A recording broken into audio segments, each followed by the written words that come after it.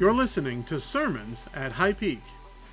You know, one of the worst holiday candies in the world has to be candy corn.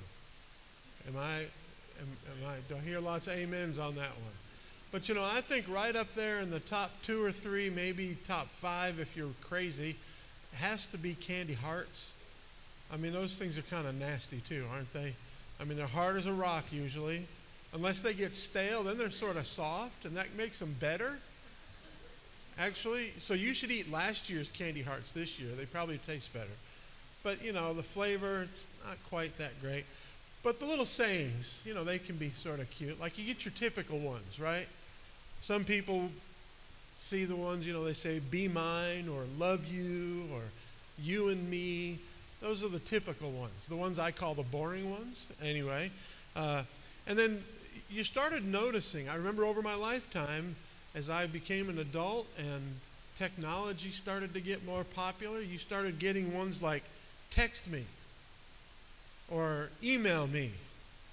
And I found out that you can actually have customized ones made that say my Snap, and it'll put your Snapchat username on it if it's short enough. Some of you are going, what's Snapchat? But anyway, just ask your kids or grandkids about that. But then there's some really weird ones out there. For example, someone who might be a stalker could hand you one that says, I won't be ignored. That'd be a strange candy heart to get. In the last 2 years, I'm vaxxed, no COVID. Those are a couple that you might see. And then instead of be mine, they actually have one that says, you're mine. A little bit possessive, are we? I think that would be kind of strange as well. But you know, we think about these as people fall in love, and someone might say, I gave you my heart. And my dad used to always tell the joke, well, that would be a bloody mess, wouldn't it? Sitting there holding that. But do you really give your heart to another person? In the spiritual sense, I mean, in the emotional sense. There's an emotional way that we say that. In romantic love, when you fall in love and you say, I gave you my heart. What does that mean? You know, in the Bible, it talks about the heart differently than we think about it in our culture. For us, it's almost purely your emotion, your strong feelings towards someone. But in the Bible, it's so much more. They believed the heart was kind of the place where the will sat. For us, that's more like the brain, the mind. And so when you say, you know, you have my heart, it means your will and my will are the same. I want to do what you want me to do. And people who gave God their heart, it would say they're giving God control over their life, their decision making. And that's not what most romance means by that. Most romance, you know, it's just kind of emotional when you think of that. But you know, that's really what like a marriage ought to be. I gave you my heart. In other words, I've committed myself to you to a point where you and I are one. We are going to walk on one path. And yes, we find ourselves, because of work schedules or whatever, we might be separated, but our path of life is still always going to be together. And when you give God your heart, it's the same thing. The Bible says that the marriage relationship is an illustration of the relationship between Christ and his church. And when we give our heart to the Lord, we give our will over to him, our commitment. The problem is a lot of Christians struggle to do just that. Now we're going to look at a passage in the book of Hebrews as we get back into Hebrews. Last week we started this study through Hebrews in the book in chapter 3. The first 6 verses, it began this idea of Jesus as superior to Moses. The first couple of chapters were about Jesus being superior to the angels, which was significant in their time because angels were almost worshipped as deity by many people. And we get a little bit of that today. But today, we're going to look at the second passage in this next part of Hebrews 3 and 4 that talk about Jesus being superior to Moses. Now, you and I as Christians, that's not that hard for us to say. But if you had Jewish blood, if you came up in the Jewish faith, that's a big deal. Moses was their emotional leader, their historical leader, their founder of their faith. You know, we think of Christ as our founder, and they think of Moses as their founder, their key figure. And so we're going to look at that, and what we're going to see today is actually a negative example of people who didn't follow Moses properly, and that's going to remind us that sometimes we don't follow Christ properly. And so we're going to look at this passage starting in verse 7, which is actually a quotation from Psalm 95. If you opened up Psalm 95, incidentally, it's the exact same verses 7 through 11, as we get in Hebrews 3, verses 7 through 11. It's almost a word-for-word quotation. And what is Psalm 95 about? It refers back to a time in the wilderness. It refers back to a time, you see, you know the story, when the Israelites cried out to God and said, please, desperately, send us a deliverer, someone to free us from this slavery. Pharaoh has made life torture, and we desperately want out. Send someone to free us. And God sent Moses.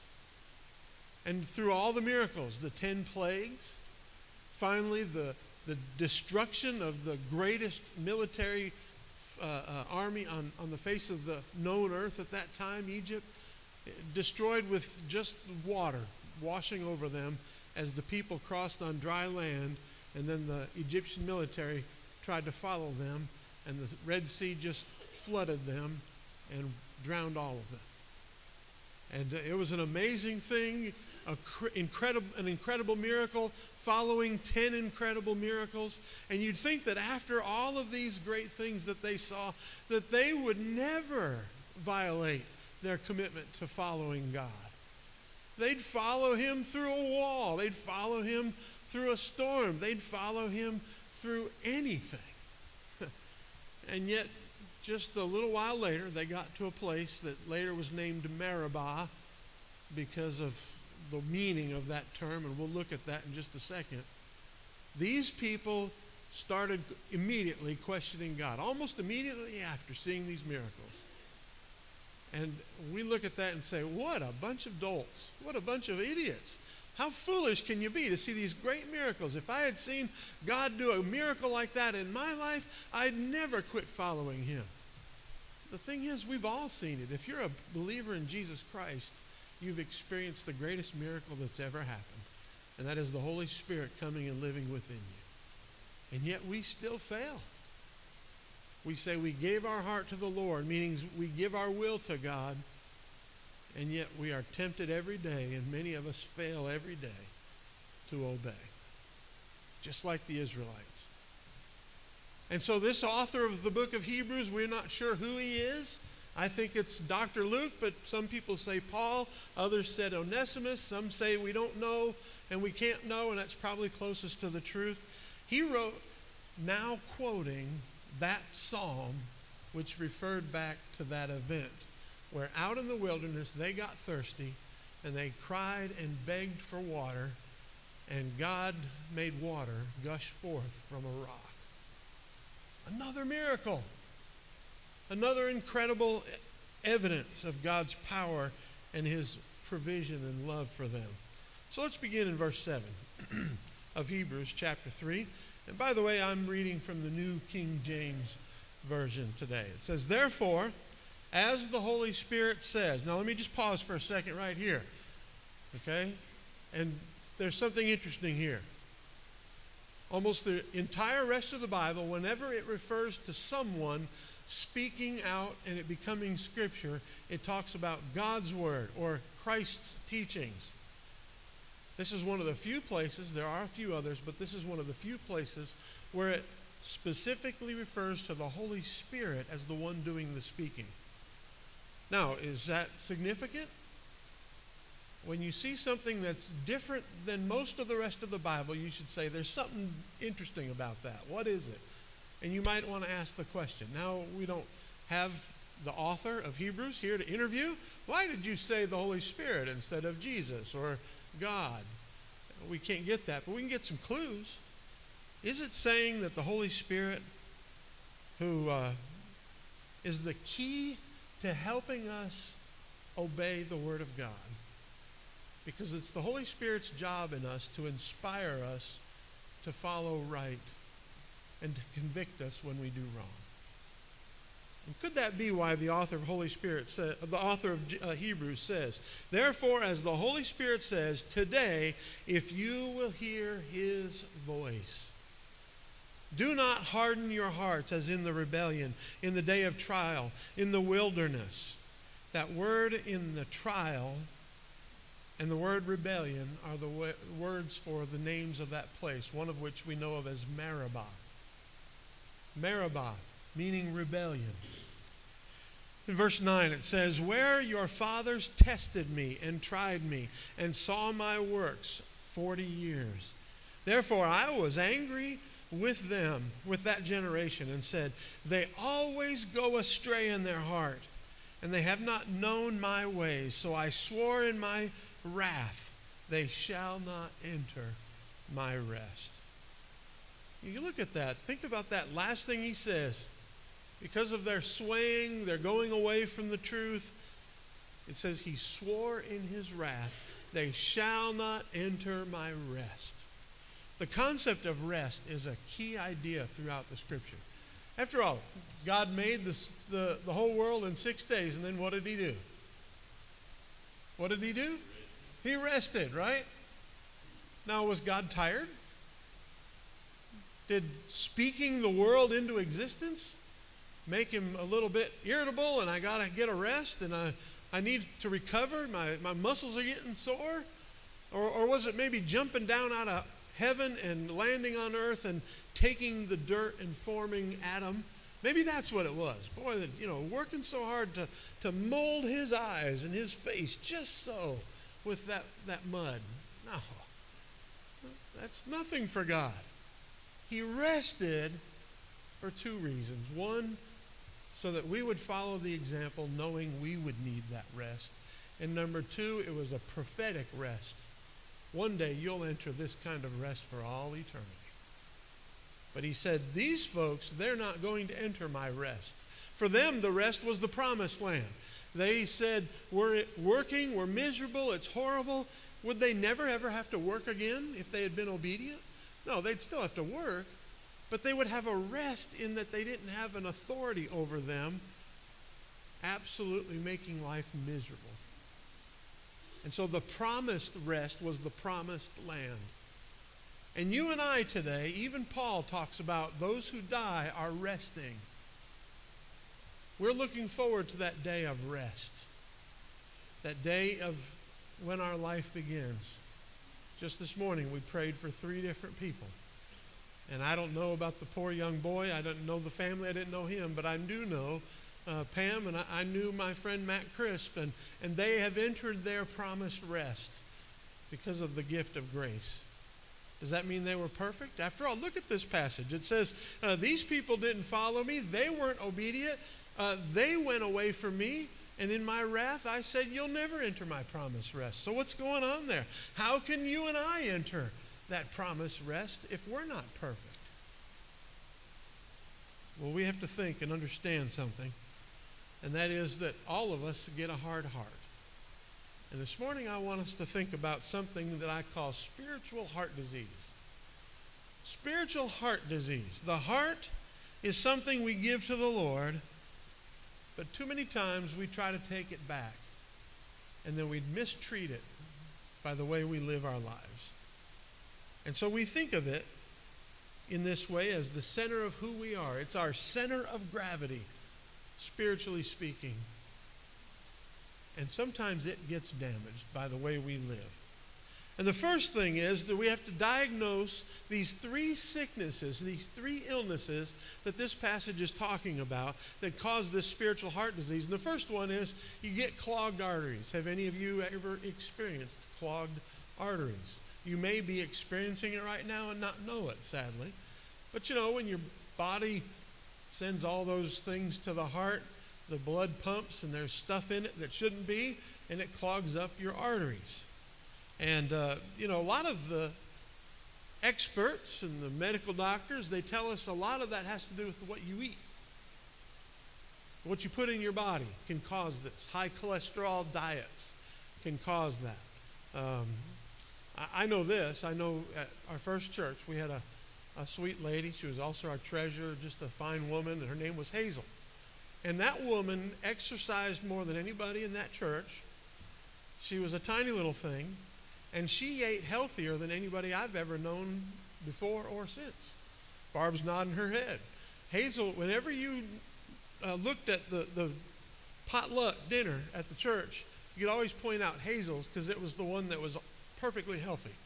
And sadly, it was the stuff I didn't want to eat because I don't like the healthy food. But you'd try it. And sometimes she made those things. She made some diet foods that were desserts that were actually good.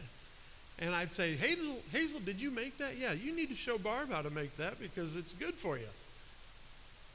She ended up having 4 clogged arteries and had to have bypass surgery. And I had to go visit her in the hospital. She survived it because she was strong, thankfully.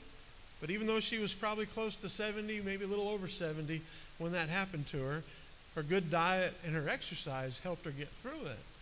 But she still had them because sometimes this is genetic. And often it's not what you put in your body, it's who you relate to. And if we don't spend our lives living in the family of God, we'll have clogged arteries that can kill us. But once you give your life to Christ, if you keep living a life where you're not filling yourself spiritually with the right things, then it can be a bad thing. Verse 7 says, if you will hear his voice. We have to listen to the Word of God. Listen to the teachings of Jesus Christ as recorded in Scripture. Listen to the Holy Spirit as He reminds us of what we have learned, and He convicts us of the right decisions to make in our lives. Later on it says, and they have not known my ways. I believe that's in verse 10. If we don't fill ourselves humbly with a healthy dose of God's Word, then we're likely to end up with spiritually clogged arteries. We partake instead of the junk food of popular ethics and psychology of the day, often contrary to Scripture. We eat the fatty meat of false teachings. Sadly, many Christian teachers who call themselves Christians are teaching very unbiblical things for very self-serving reasons. Intentionally selfish teachers and preachers who are more interested in glorifying themselves and building their own kingdom than glorifying God and building His kingdom. And we listen to that and we fill ourselves up with it to our own detriment. Well, how do you overcome this? We've got the disease. If you don't fill yourself with the Word of God and relate yourself to the family of God, then the result is spiritually clogged arteries that can kill you. How do you overcome this? Matthew 4:4. But he answered and said, it is written, man will not live by bread alone, but by every word that proceeds from the mouth of God. Get in the Word. Study it for yourself. Spend time reading it devotionally. Spend time studying it carefully. And spend time getting together to learn it. That's why if you're not in a Sunday school class, you're missing out. If you're not in a regular Bible study with other Christians who have the same heart value of Scripture that you do, then you're missing out. And you're going to end up with spiritually clogged arteries. The second thing we learn from this, in addition to that, is that people get a weakened heart muscle. Alex Bishop said this. He was about 23 years old when this happened to him. He said, it never got to the stage where I attempted self-harm, but there was a time where I couldn't stand on a train platform for fear that I might jump. His health condition had gotten so drastic and dire that he many times wanted to kill himself. It was December 2020, and he had just gotten COVID. He said it happened very strangely. I've never heard a story like this. I've heard of people getting sick with COVID. I got it myself. Our whole family has. But this was unusual. This was very different. He said he was on his way to a coffee shop, taking a walk, and he was living in Europe at the time. I believe it was France, in Paris, and he was on his way to a coffee shop, and as he's walking, he suddenly felt the whole street just spinning, and he got dizzy. Now, I know how that feels if you've ever had vertigo. That's what he said he was experiencing.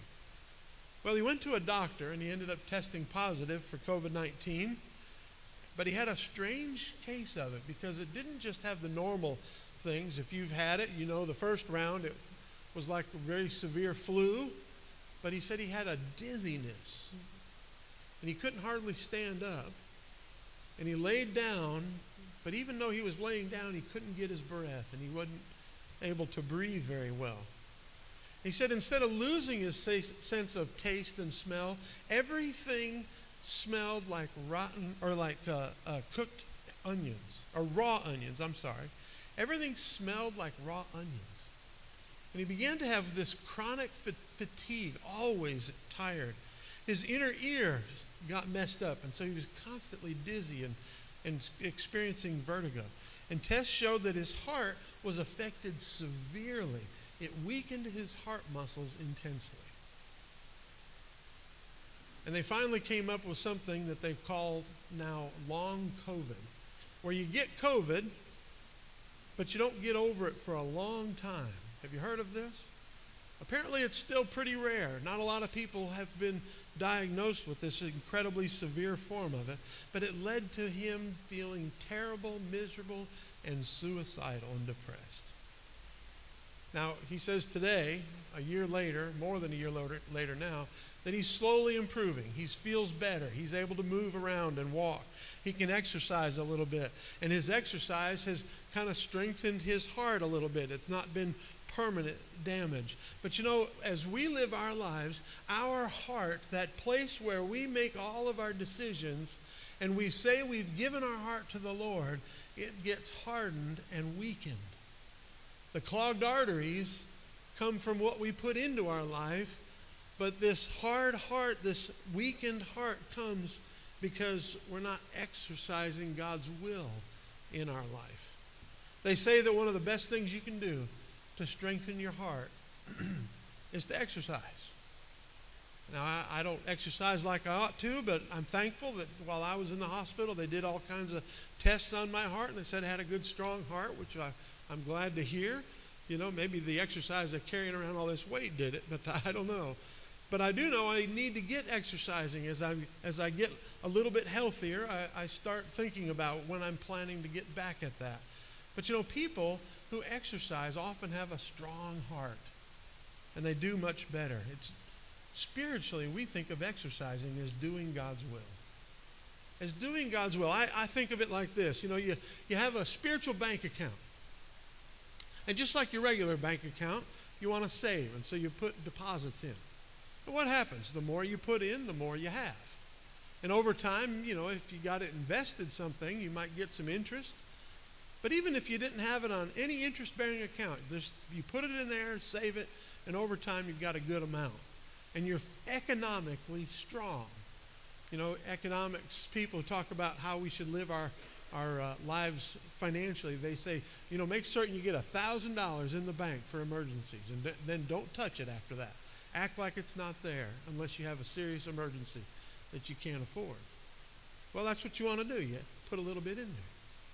When you're exercising God's will, every time you obey the Lord, it's like putting a spiritual deposit in your spiritual bank account. The problem is too many of us are overdrawn.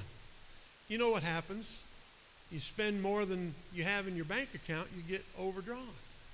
And eventually they cut you off and say, you don't get any more money because you don't have any more money.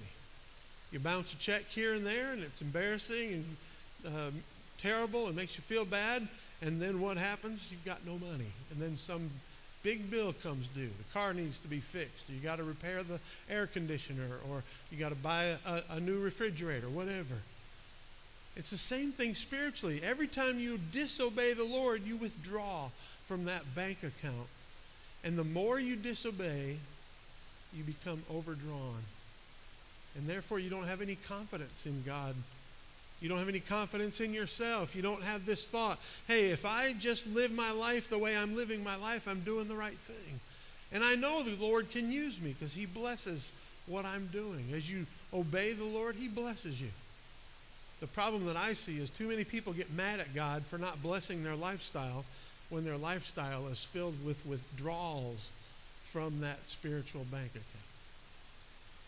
But what do? What does it say here? Look at verse 8 of Hebrews chapter 3. It says, do not harden your hearts as in the rebellion or as in Meribah, in the day of trial in the wilderness, where your fathers tested me and tried me. They were out there and they said, God, you don't care anything about us anymore. Who cares about all those miracles? Who cares about how you defeated the Egyptians for us and freed us from that misery that we begged you to free us from? Now we're gonna die because we don't have enough water. And so God planned on doing a miracle. And He did one. He poured forth water from the rock. But it's seen in Scripture as being a testing. They didn't trust the Lord. They complained to Him instead.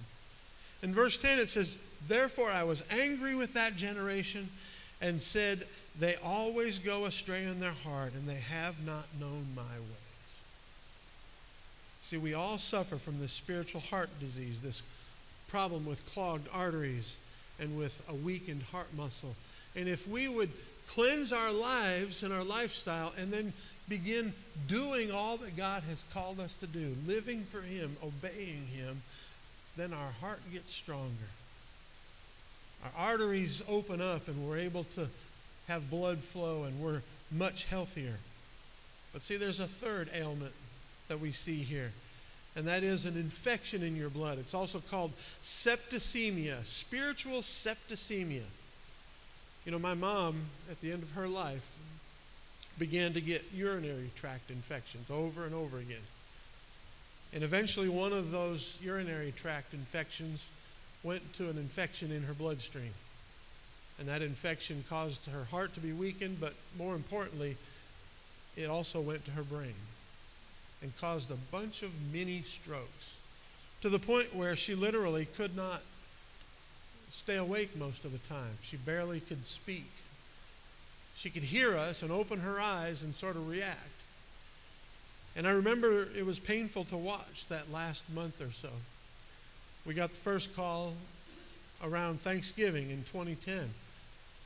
My sister told me, she said, she's getting really bad off. And then we got another one. She's back in the hospital again. And then we got another call. She said, it's not looking good, and if you want to see her before she goes, you probably need to come. And that's why we decided to, and around Christmas time of that year, we went. And it was very nice to see the way you all loved on us and helped us during this time to know that we weren't alone through this. The last time I saw her alive, I remember the last 2 days we were there. The second to last day was a Sunday, and we went there and we watched the Green Bay Packers play the Chicago Bears, the last game of the season. The Packers had to win to get into the Super Bowl. And see, I grew up, my mom and I would sit and watch the Packers. My sisters were off at college. They didn't really care. She didn't really care, to be honest with you. But she knew I wanted to watch them, and so we'd sit there and fall asleep to the Packer game. That was in the 80s when they were terrible, so it was a lot to fall asleep to. But I just said, hey, Mom, you want to watch the Packer game? And she kind of went, yeah, that would be good. So I cleared out the room. Everybody went somewhere else. I don't even know where they all went. And that's what I did that Sunday afternoon. And then the next morning, we got up to drive home. And on the way out to come back home, we stopped and saw her in the hospital. And I remember getting in the car, and after saying our goodbye and ready for our long drive home, telling Barb with tears in my eyes, that's probably going to be the last time I see my mom alive. And it was. It was a painful thing. A couple days later, my sister called and said she had passed. You see, it was a disease in her heart, in her bloodstream that got her. And spiritually, we have the same problem. We have an infection in our blood, and it can go to your different body parts, and it can shut them down and cause serious life problems. And that's what's happening when you and I are disobedient and don't follow the Word, and we fill our lives with things we should not, with sinful habits and sinful thoughts and sinful entertainment, all of that. We take in too much of that, and it weakens us. And it can kill you. And it might be that God will say of you and me what He said of the people of Israel. They always go astray in their heart. Like a person who's trying to get healthy, and they plan on doing it. So they start to walk, and then they're able to run, and pretty soon they're up to running 2 miles a day. They've cut out all the junk food and all the sugar and all the high-fat content, and they're eating healthy. But then somebody offers them something.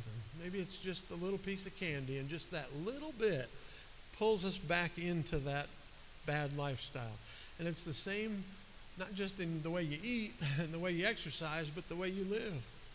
You're standing around with a bunch of friends, and you hear them gossiping about somebody, talking about a person negatively behind their back. And instead of stopping or at least walking away, you participate.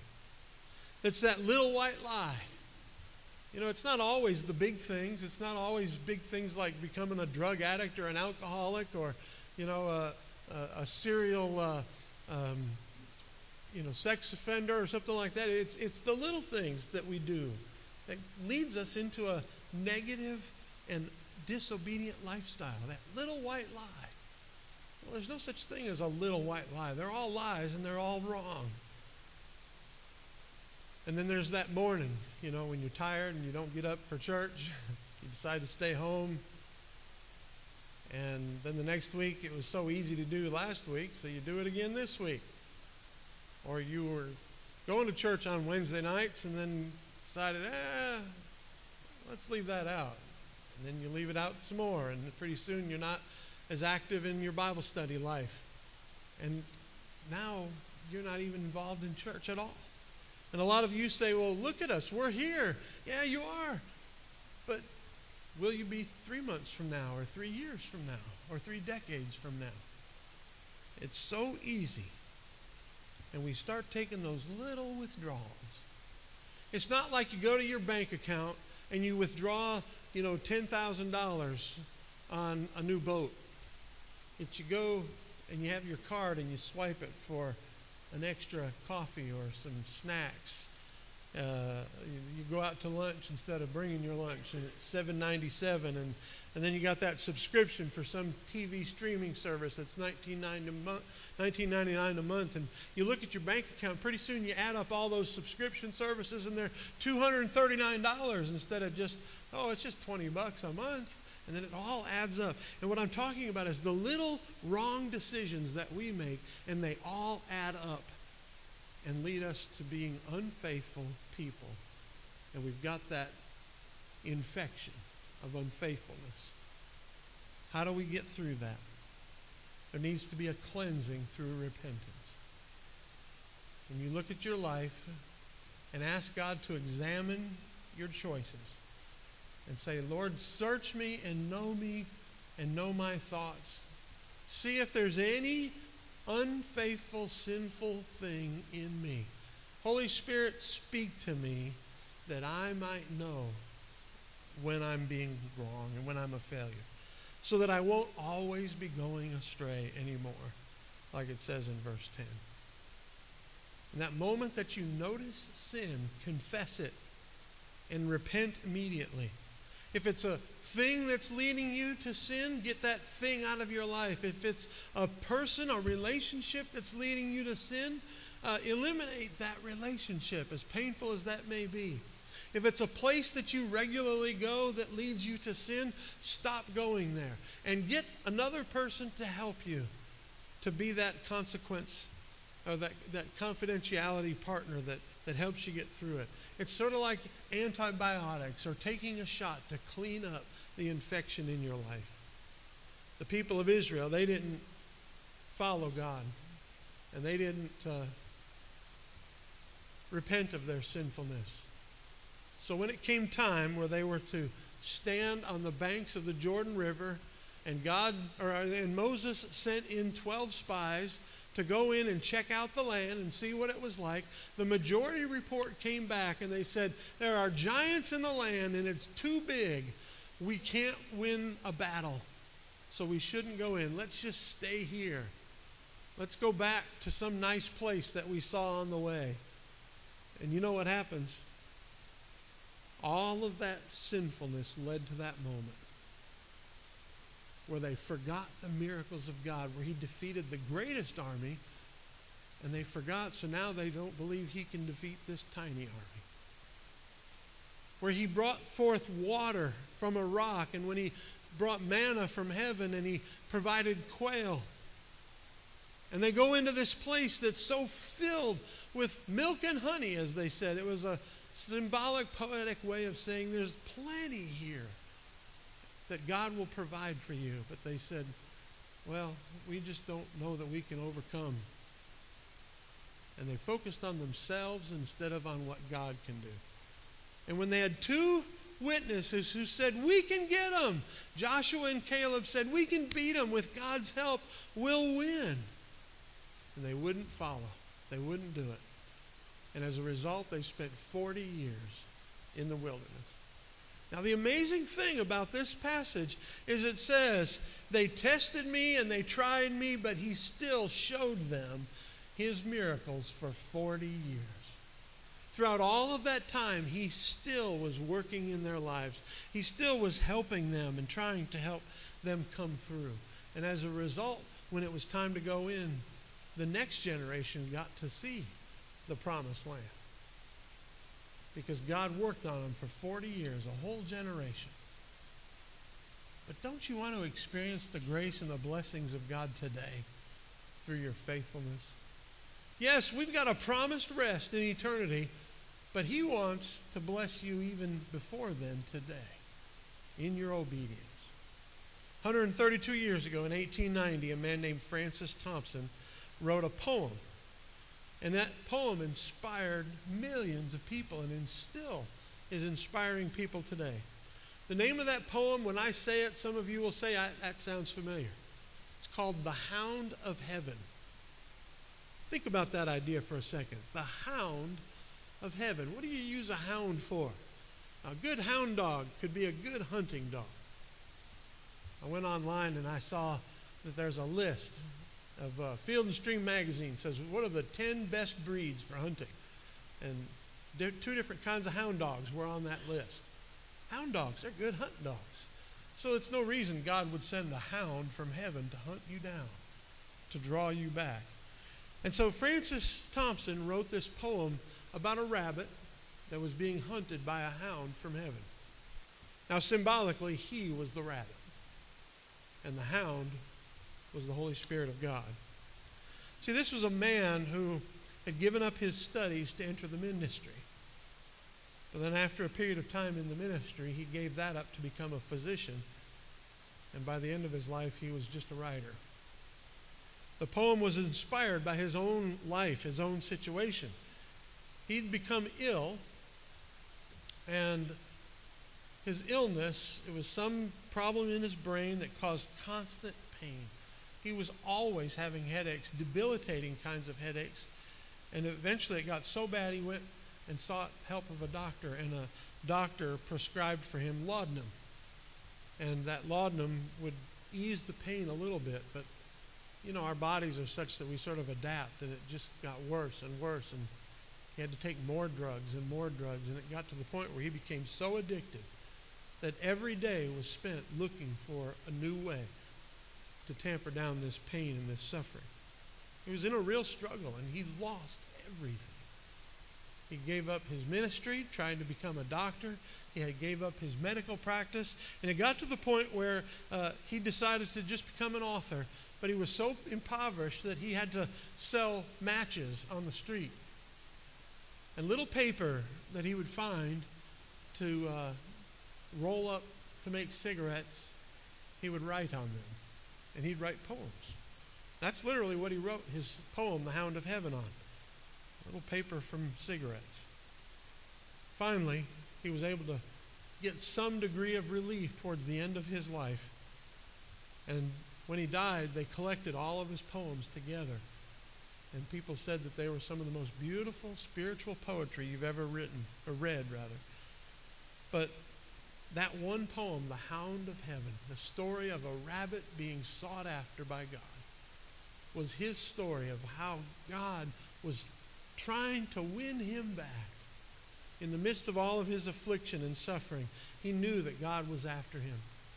And he finally gave in and surrendered to him. See, Hebrews 3 follows that same pattern. God wants you. He will pursue you. You may have a heart diseased by sin and disobedience, a failure to obey and to do as the Holy Spirit and His Word has called you to do. But if you'll just stop and let Him capture you, let the Holy Spirit do a work on you to repent and restore yourself, to begin to exercise God's will in your life, to cleanse your life by removing the sinful ways and restoring the positive spiritual things, then God will be able to bless you again. And that blessing will mean that you will be a wonderful tool in the hand of God. You can now become a service and a ministry inspiring other people. You know, as far as I know, Francis Thompson never really saw how people were inspired by his work, especially that one poem. But none other than a man named G.K. Chesterton said that when he read that poem, that it touched his life in such a powerful way.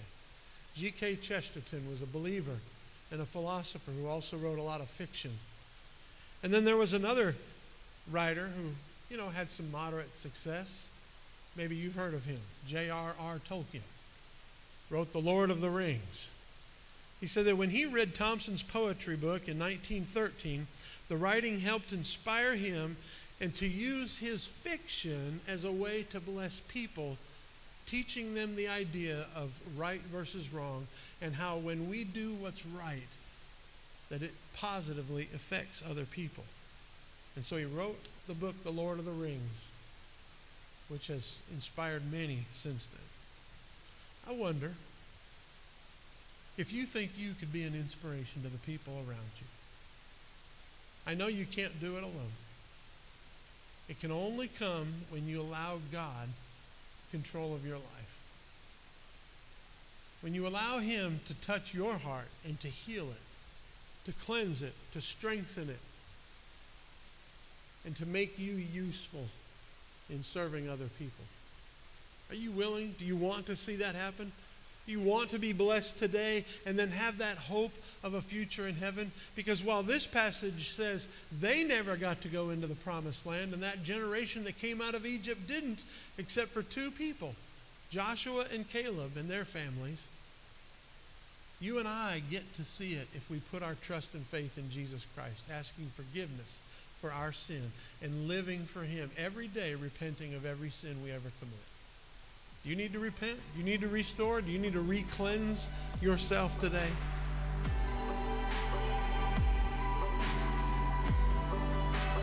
Thank you so much for listening to our sermons from High Peak. I'm Dr. Kevin Purcell, the pastor of High Peak Baptist Church.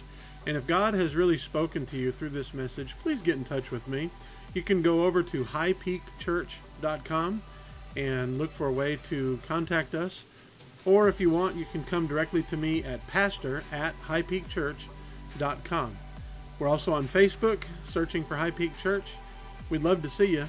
We have our services every Sunday morning at 11 a.m., Sunday evening at 6 p.m. in our fellowship hall, and then also midweek service on Wednesday night at 7 o'clock. Please come and join us. We've got classes for all ages. God bless you, and thanks for listening.